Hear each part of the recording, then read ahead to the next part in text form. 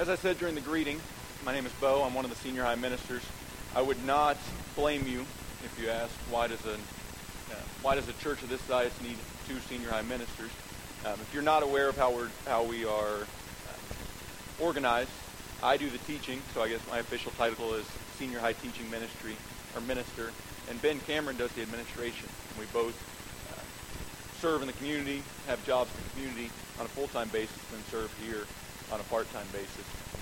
I have a hard time whenever I describe Ben and I's work together. I have a hard time not gushing about our giftedness and how it fits together, and how much God has taught me in the last year and 3 months about our gifts coming together. And that's one of the reasons we gather here, is to complement each other, be the body, and to serve God through our gifts. Ray's sitting over here. Ray, our technology director, likes to say that we're not a complete youth minister unless we're actually together, because we know Ben's fairly goofy and is rarely serious, where I tend to be maybe a little too serious. I like to spend time with ideas, and Ben likes to spend time with people most of the time, so it ends up complementing each other very well. As I said, the senior high teaching minister, which puts me in line to deliver the message this week, because my dad and Justin, they're both here this morning, or will be here this morning, but they were both out of town for the majority of the week. I'm really happy to do so, especially in the story. We got the story around the sanctuary. I think the story is great because it illustrates to us that God has been in control. He continues to be in control, and it really highlights all of the different times that God has really shown up throughout human history, which I think is great. Today we're going to be looking at Moses. Before we get there, I want to talk about where we've been. So first week we talked about creation, and there's a lot packed into the first 3 chapters of the Bible. If you read a commentary on Genesis, you're going to find that there's probably going to be hundreds of pages dedicated to Genesis 1, 2, and 3. Because in Genesis 1, 2, and 3 we learn about who we are, who God created us to be, what our purposes are, what the world is. And then we learn about in the fall that we're continue to be good, the world continues to be good, but it's broken.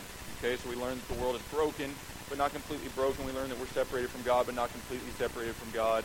We learn that we are now bad, but we're not completely bad. We're still created in God's image. There's just so much there. Then we went on to talking about Abraham. We went through Noah with the flood. That you read Genesis 4 through 9 or so, you learn how corrupt humanity actually became after the fall. And then you see that God saved the world through Noah, and then with Abraham he decides to save the world through a people, through Abraham. We learned about Abraham. We learned a lot about faithfulness, hopefully. We learned that his faithfulness is admirable, that he had faith in God, that he could move to a new place and God would bless him, and he could sacrifice his son, or be willing to sacrifice his son, and God would bless that.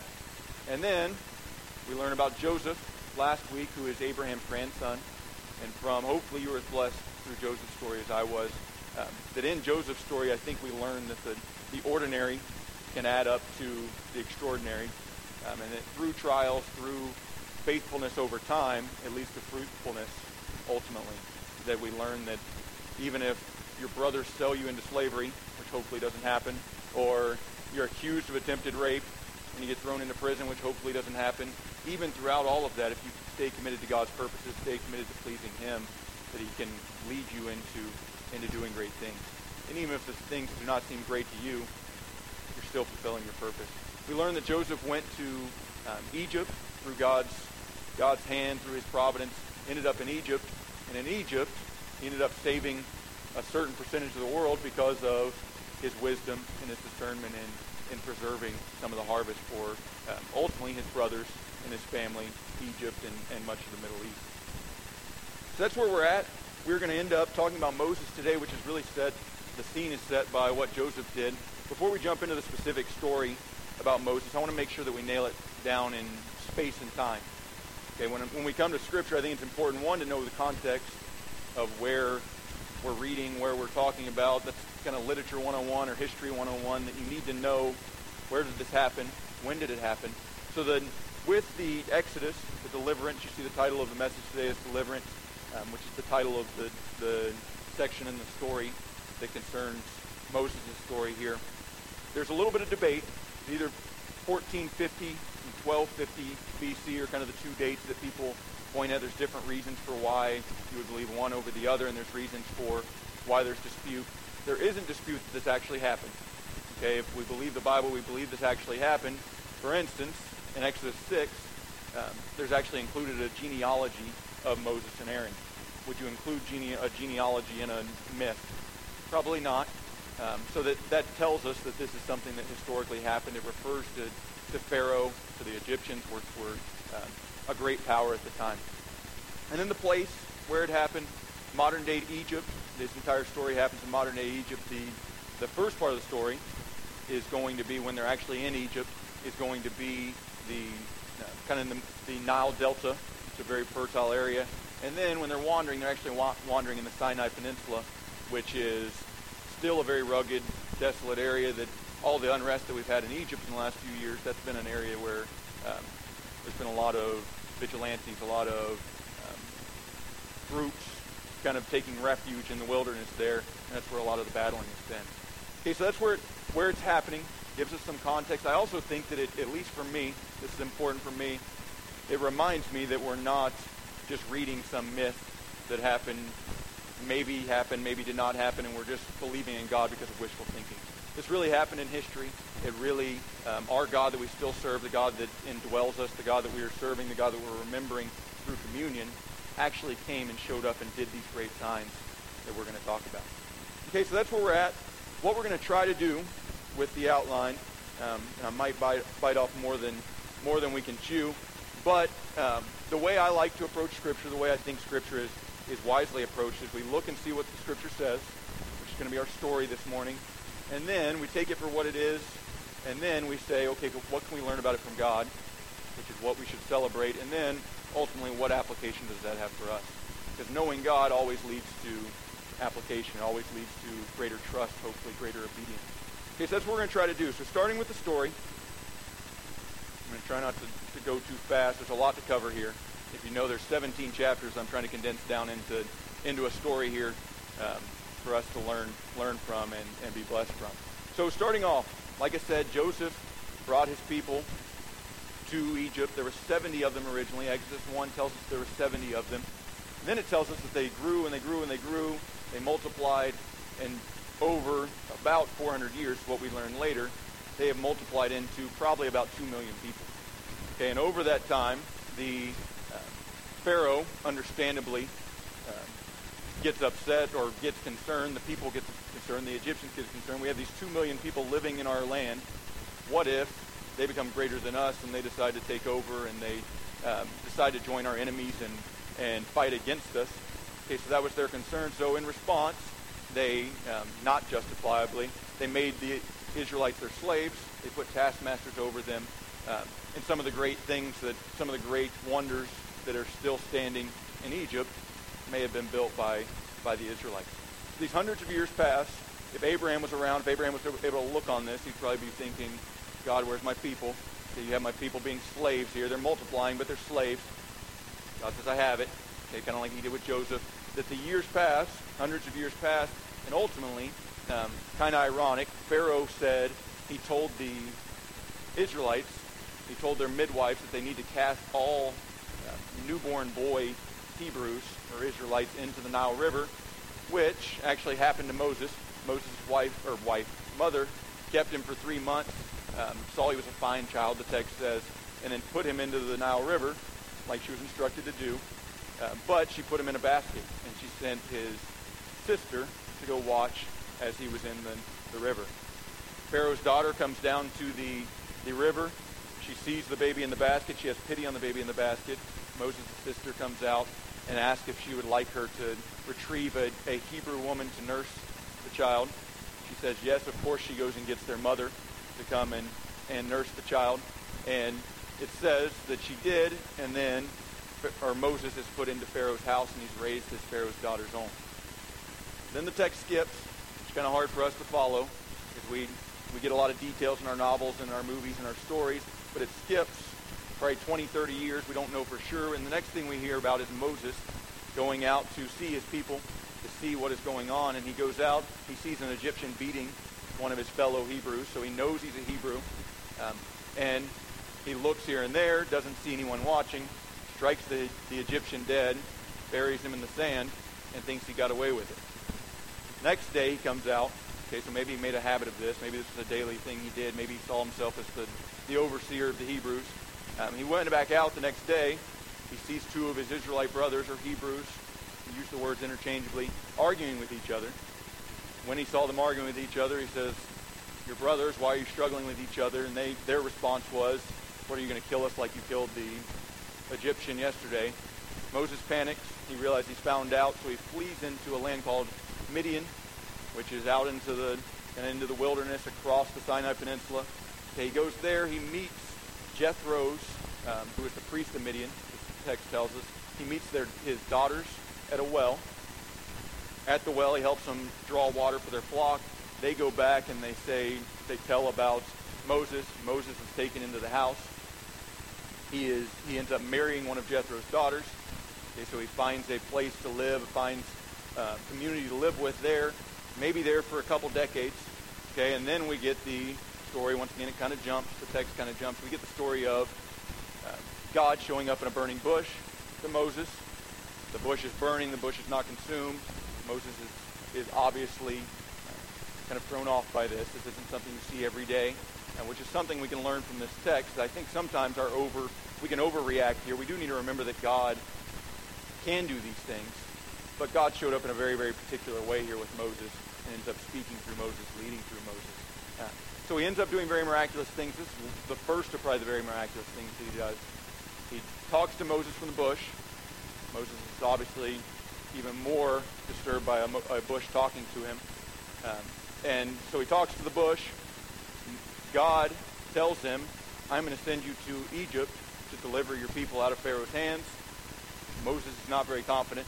He at first asks, "Well, how are they going to know that it is who you are, who sent me?" And he says in a very famous text in the Bible passage, he says, "Tell them that I am who I am has sent you." Or "I am who I am, tell them I am has sent you," which means a lot about God, that he always has been, he always will be. The God that's in this story is still the God of today and will continue to be into the future, which is great hope for us. And then Moses is still not convinced. He says, "Well, why are they going to believe me?" And the text gets kind of funny. I chuckled when I read this week. That he tells them, "Okay, show them this sign. Throw your staff on the ground." Moses throws his staff on the ground, turns into a serpent, and it says that Moses ran from the serpent. So he threw his staff on the ground, it turns into a serpent, he runs from the serpent. God's like, "Grab the serpent," grabs him by the tail, turns back into a staff. Moses is probably catching on at this point. Like, this isn't a normal occurrence, if the bush wasn't enough. He goes on and gives them a couple other signs that he needs to show the Israelites. So Moses says, "Okay, but God, I can't talk, can't speak well. Okay, so what are we going to do about that? I'm not very eloquent." "Don't worry." Actually, the text says that God gets angry. He says, "Don't worry, though. I'm sending Aaron, your brother, out to meet you." The question I have here is how Aaron survived as well. Maybe he was found in a basket as well. But Aaron exists. Aaron is going to come out and meet him. Moses is like, "Okay, finally, I'll keep giving me these things. I'll go and do it." So Aaron comes out and meets Moses. They meet in the wilderness, kind of on Moses' trek into Egypt. They go into Egypt, and Moses, they first go to the Israelite elders, like God told them to do. Okay, so from that we can kind of learn that the Israelites have stayed organized. They view themselves as a people. Okay, that they're not just these slaves that are completely disbanded. They view themselves as a people. And then, so he goes and visits them. They somewhat believe them. They're probably pretty skeptical. Then he goes and he sees Pharaoh. Moses and Aaron go before Pharaoh. At first they say, "Pharaoh, let my people go." Chuckles at them probably. I'm one of the most powerful men in the world. What are you talking to me? Let these people go. There's 2 million of them. There are slaves. Our society is built on them working. What do you mean, let my people go? Okay. In that, actually, Pharaoh gets angry. He decides that he's going to make the Israelites make their bricks with no straw. They're going to have to go get their own straw to make their bricks.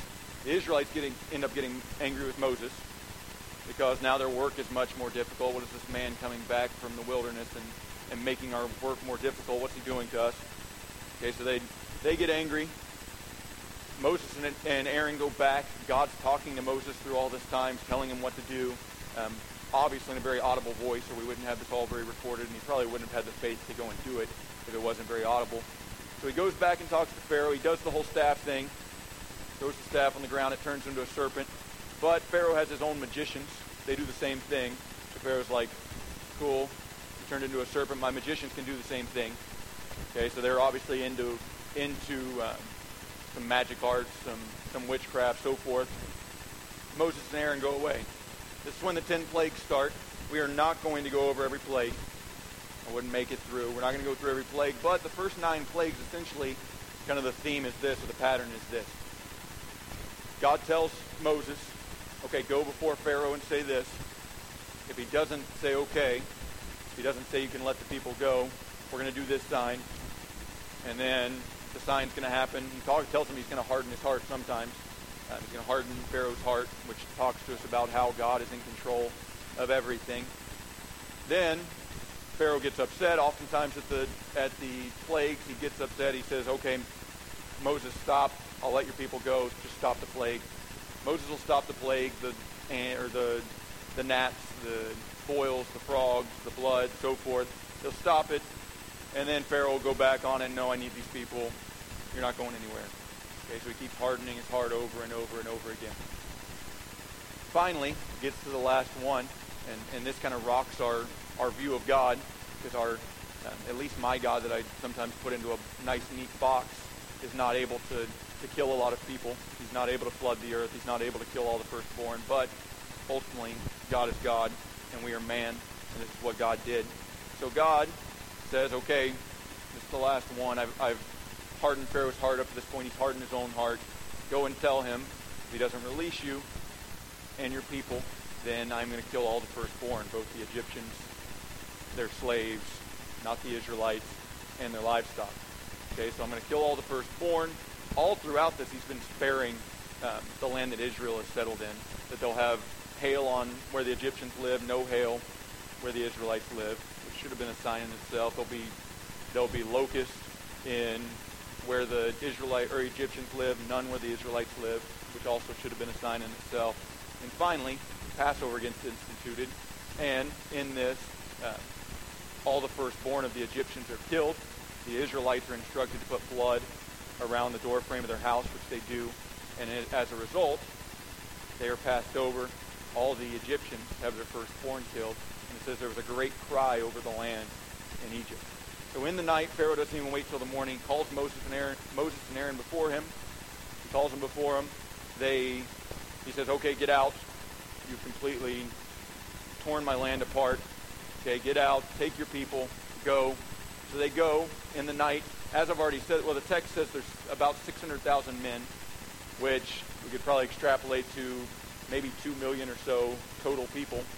The Egyptians, or the Israelites, have been in the land for about 430 years. They've gone from 70 people to 2 million people. So you can imagine this. They all pack up their things, 2 million people, and they start wandering into the desert, or start fleeing into the desert. They're not quite wandering yet. But they go fleeing into the desert. It says that God directed them towards the Red Sea. They could have really, if you see the map, they could have gone around the Red Sea quite easily. But God says he didn't send them that way because he knows man's heart. He knows that they're going to see hardship, and since the Red Sea is in between them and Egypt, they're going to go back, and they're going to try to be slaves again. Okay? He knows that we do not trust his signs and his commands, that if things get hard, we might go back. Okay, so he sends them towards the Red Sea. Pharaoh realizes what he's done. He's kind of short-sighted. At first, okay, get rid of them, get out, you're ruining our lives. Get out. Now our economy is based on this, we need them back. So he pursues them to the Red Sea. The Israelites, despite all these signs, completely panic. They are panicked. They see the Egyptian army coming. God is leading them in a pillar of cloud by day, a pillar of fire by night during this time, which is completely supernatural. He puts the pillars in between the Egyptians and the Israelites. I don't know what these look like, but the text tells us that they put it in between them. Putting it in between them, it kept them from engaging until he was absolutely ready, until it was his time. Ultimately, the Egyptians pursue the Israelites. Moses says, hey, what do we do? God tells him, take your staff, stretch it over the Red Sea. We grew up in Sunday school. We've seen the pictures. And I don't know if that's really how it happened. If exactly how the pictures we see. But the Red Sea parts, the Israelites walk across. The Egyptians have to be absolutely petrified or amazed by the Red Sea parting. But they decide to pursue them in their lust for power and in getting these people back as their slaves. They pursue them. The Israelites cross. Moses turns, stretches his staff back over the Red Sea. The Red Sea crashes in on them, and they are drowned. Okay, once again, my God that I like to make up in my head doesn't wipe out an entire army. That's what our God did in the Old Testament. And it's not our job to tell God who he can be, but ultimately respond to who God is.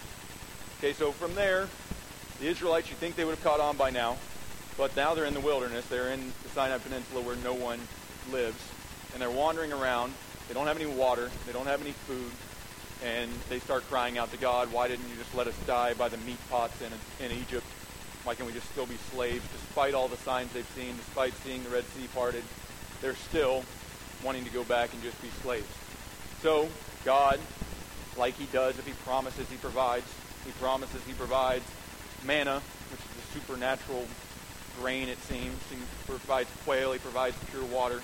And ultimately the Israelites, if you read the rest of Exodus, read Leviticus, read Numbers, read Deuteronomy, wander in the desert for 40 years, being sustained by this manna and this quail for all that time. Okay, so that's our story. The story in which we're going to learn quite a bit about God. So getting to God, about God, and this is where the blanks come in. Like I said, we want to learn what the Bible says first, and then we want to learn, ultimately, what we can learn about God from it, and ultimately celebrate what we learn about God. So first, God listens. Okay, several times in the text, God says that he's heard the Israelites cry. He's going to come and save them. We're not going to spend as much time on God listening, but God definitely listens, which is encouragement for us. Next, God delivers. Okay, that God ultimately will deliver us. The title of this lesson is Deliverance. Okay, he will deliver us from our troubles. He delivered them from their troubles in very supernatural ways, and he did it all in his own time.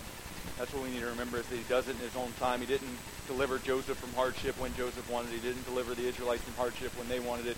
Likewise, he will deliver us. He will ultimately work all things together for our good as Christians, but it might not be in our time. So he delivers. Next, he keeps his promises. Okay, on this, I do want to read a text for you, or a quote from the Exodus 6. God says, I will bring you into the land that I swore to give to Abraham, to Isaac, and to Jacob. I will give it to you for a possession. I am the Lord.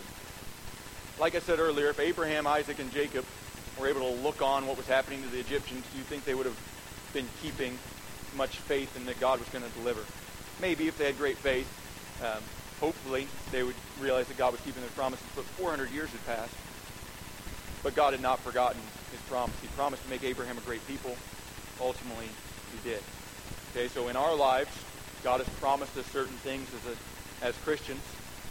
He's promised that we are his children. He's promised that he's going to come back and retrieve those that are his own. He's promised that he will not let us be tempted to any place that we can't withstand.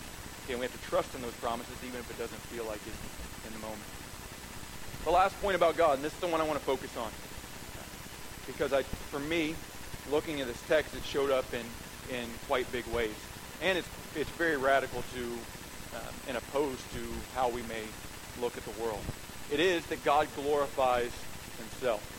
Okay, this is kind of offensively God-centered. You mean the God you worship glorifies himself. If I went out and just told somebody that wasn't a Christian in the world today, God glorifies himself, you worship a crazy God that glorifies himself. And I would want to ask them, I think we think about it wrong if we think that's offensive. But you have to ask yourself, who is God going to glorify besides himself? If you're God, if you have been for eternity, if you are all that is good, if you are the ultimate, the Alpha, the Omega, the beginning and the end, all these great things, who do you glorify other than yourself? Do you worship nature? Do you worship man? Do you worship politics? No, you only glorify yourself. So, looking at this, once again, another text here. At one point in our text, God spoke to Pharaoh through Moses, saying, "For by now I could have put out my hand and struck you and your people with pestilence, and you would have been cut off from the earth. But for this purpose, and listen here, for this purpose I have raised you up. We've raised up Pharaoh largely for the purpose to show you my power so that my name may be proclaimed in all the earth. Okay, like I said, that's kind of offensively God-centered. Okay, but that's how the world works. That's what this story tells us, is that the world works by God being the center of the world. And the question for us is, are we making God the center of our lives? Okay, if God's the center of the world, and we're not making him the center of the world, then it's not him that's wrong, it's us that is wrong. We need to put God at the center of our lives in all ways, and that is ultimately how we're going to fulfill our purpose. That's how we're ultimately going to live purposeful lives and meaningful lives, and lives that worship him for eternity. So God glorifies himself. And then ultimately, lesson for us, like I said, once we learn things about God, it demands a response. If God keeps his promises, it demands that I respect his promises and believe his promises. If God listens, then it demands that I pray. If God provides, if God delivers, then it asks that I trust his provision and trust his deliverance. And then ultimately, if God glorifies himself, then, and if we learn from this text, if we refuse to glorify God, it will be disastrous. Like I said, the world works by God glorifying himself. That's how the world is designed to work. God designed the world. God glorifies himself. If we try to live in a way that doesn't fit with how the world is designed, it's disastrous. If I try to fight gravity, I don't fight very long. Okay? If I try to fight against gravity, I'm going to lose. If I try to fight against glorifying God, which is how the world works, just like gravity works, I'm going to lose. I think we see this in the story. One, we see it in the story in the Egyptians' livestock, their crops, so forth, that seemingly their well-being was completely wiped out because they refused to glorify God. They refused to follow his purposes. And then, if there's no greater sign, they lost their firstborn throughout the entire land because they refused to glorify God. And then, even beyond the story, if we look at ourselves, if we think back to our past, our bad decisions always lead ultimately to bad results eventually. Sometimes very directly, sometimes very obviously, sometimes not as directly and not as obviously. But if we think about it, don't anger and unforgiveness ultimately lead to broken relationships? I think so. I think we've seen that in our lives, that anger and unforgiveness lead to broken relationships. Drunkenness and drug use lead to dependence and destruction and ultimately unfruitful lives. Okay, those are not God-glorifying decisions. If we choose not to glorify God, then it is disastrous. And then promiscuity and lust lead to diseases, broken hearts, and ultimately warped minds. Okay, that if we seek not to glorify God in our sexual, in our minds and in our actions, then it leads to disaster. We see this all throughout the world, but we like to forget it. We like to think that we can be the masters of our own domain, our own lords, our own bosses, our own decision makers, rule makers. And when we do that, we don't glorify God. Glorifying God is trusting God. Glorifying God is obeying God. As we look in the present and near future, I hope that we can ask for wisdom and strength to make God-glorifying decisions. This can be confusing. You might be in church for a very short period of time. You might not have a lot of exposure to the Bible and Christianity. And what I encourage you to do there is to maybe get into the Bible on your own, but even more so, really submit to the church body, where we're told that we have the teachers and pastors and elders and whatnot that are supposed to minister to your needs and lead you into living God-glorifying lives. And then in the future, and this is absolutely radical as well, this is entirely God-centered, is that Jesus is going to come back and we're going to glorify him, whether we do it now or we do it in the future. Okay, he's going to come back and judge. Philippians 2 tells us that therefore God exalted him as Jesus, to the highest place and gave him the name that is above every name, that is glory.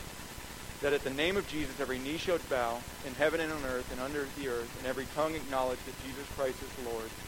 We get our word glory here, to the glory of God the Father. Okay, so we know, or we have to accept by faith, hopefully we do accept by faith, that Jesus is going to come back. He's the Alpha and the Omega. He's the beginning and the end. We talked about the creation earlier. He's also the end. He's going to consummate all things. He's going to bring everything to a close. It's the same God that carried out these plagues and carried out these great signs. It's the same God that is over Warrensburg, Missouri right now, okay, that's in this place. And if we don't glorify him now, we're going to proclaim that he is Jesus Christ in the end anyway. So we might as well live the fruitful lives, live purposeful lives, live lives that glorify him in the here and now, instead of waiting until it's too late. So here's the challenge I want to leave you with. This week, I hope that you remember, you meditate, and even more, that you love the fact that God is the center of the universe. Yeah, that it's easy for us to make other things the center of the universe. There's other great things in this world, and ultimately, hopefully you look at those things and you realize that they are signs, they are gifts that should point you towards the Creator. Okay, this afternoon there's NFL football on. Okay, the beauty and the suspense of sport. Okay, hopefully that leads you to worshiping God, the beauty that He's created, instead of idolizing the players or the sport itself. Okay, we see beautiful weather. We don't worship nature itself. We worship God for the creation of the nature. Okay, in everything we do, we need to put God at the center of our relationships, our work, our play, our families, everything, because that's how the world is designed to work. And ultimately, we're not going to find our purpose in anything other than glorifying God. Okay, so it is offensively God-centered, but that's okay, because I don't want the world to be me-centered. I know myself well enough, I know with the results of the fall, to realize that me-centered doesn't work. Okay, God-centered is all that works. Bow with me in prayer. Heavenly Father, we thank you for your word. We thank you that you've showed up in such majestic ways, in such powerful ways in the past.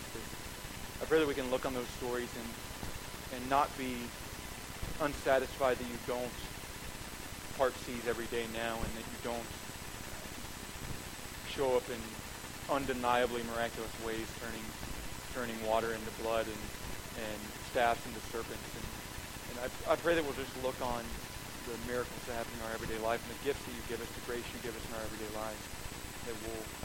That will be enough. That'll satisfy us, and we'll thirst for more of you and seek to trust you more and more every day and seek to obey you every day. In your Son's name I pray all these things.